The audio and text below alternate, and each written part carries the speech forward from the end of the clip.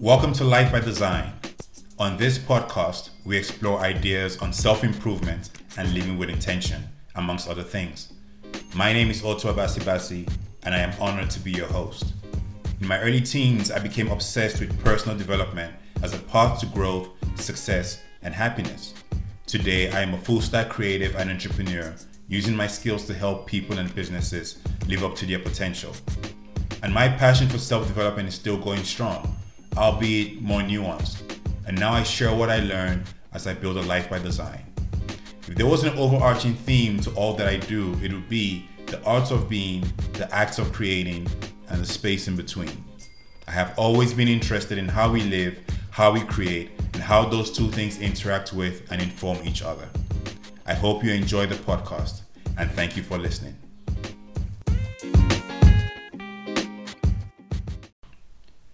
Regularly, I write blog posts about success, happiness, and reaching your potential. Here, I read them for your listening pleasure. If you like what you hear and would like to read more, there are over 200 posts and growing on my website, ottoabasibasi.com. That's OTOABASIBASSEY.com. Thank you for listening, and I hope to see you in the next episode. But for now, enjoy this one.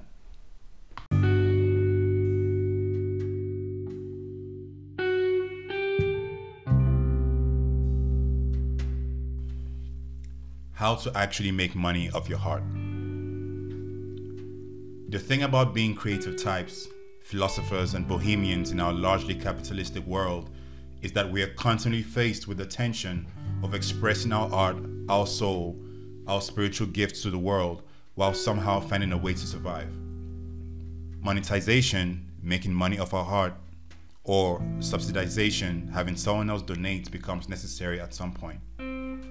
True, not everything needs to be monetized, and we live in a real world of people and interaction on multiple layers, physical, emotional, and spiritual. Not everything can or should be reduced to currency.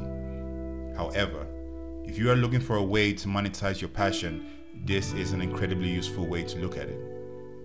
You have to attach something to the art, a product, a service, or an experience. I learned this principle from Gary Vaynerchuk watching one of his gazillion videos. He's talking to this young man who is riffing off about the things he wants to do, the heart behind his brand, and how much he wants to impact people and so on. To do this, he needs to find money to execute.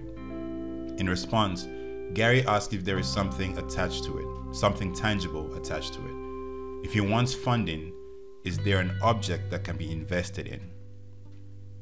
Having feel-good ideas are fun and wonderful. Talking about them and sharing them can be very enriching and fulfilling, but if you're in business, and especially if you're a mission-led business seeking to change the world, or an NGO tackling much-needed social work on behalf of humanity, you must respect this principle. You have to clearly understand what your idea is, your goal, your purpose, your mission, and this idea must become tangible as product, service, or experience. You cannot ignore the laws of the marketplace unless you plan to loot or steal the money. Think about the places where your purpose and people's desires and needs intersect, and play in that space.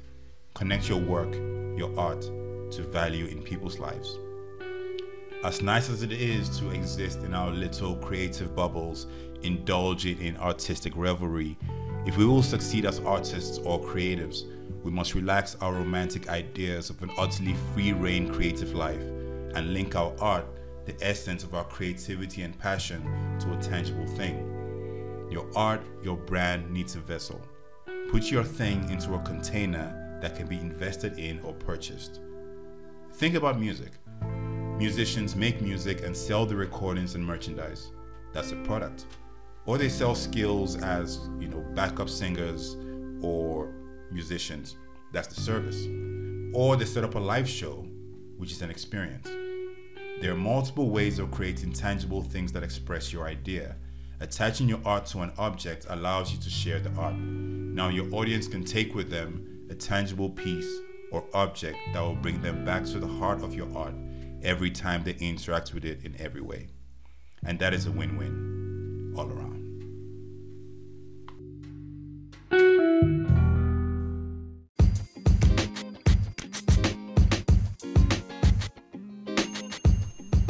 I hope you enjoyed that blog post.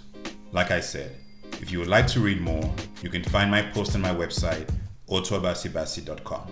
That's OTOABASIBASSEY.com. Once again, thank you for listening, and I'll see you on the next one.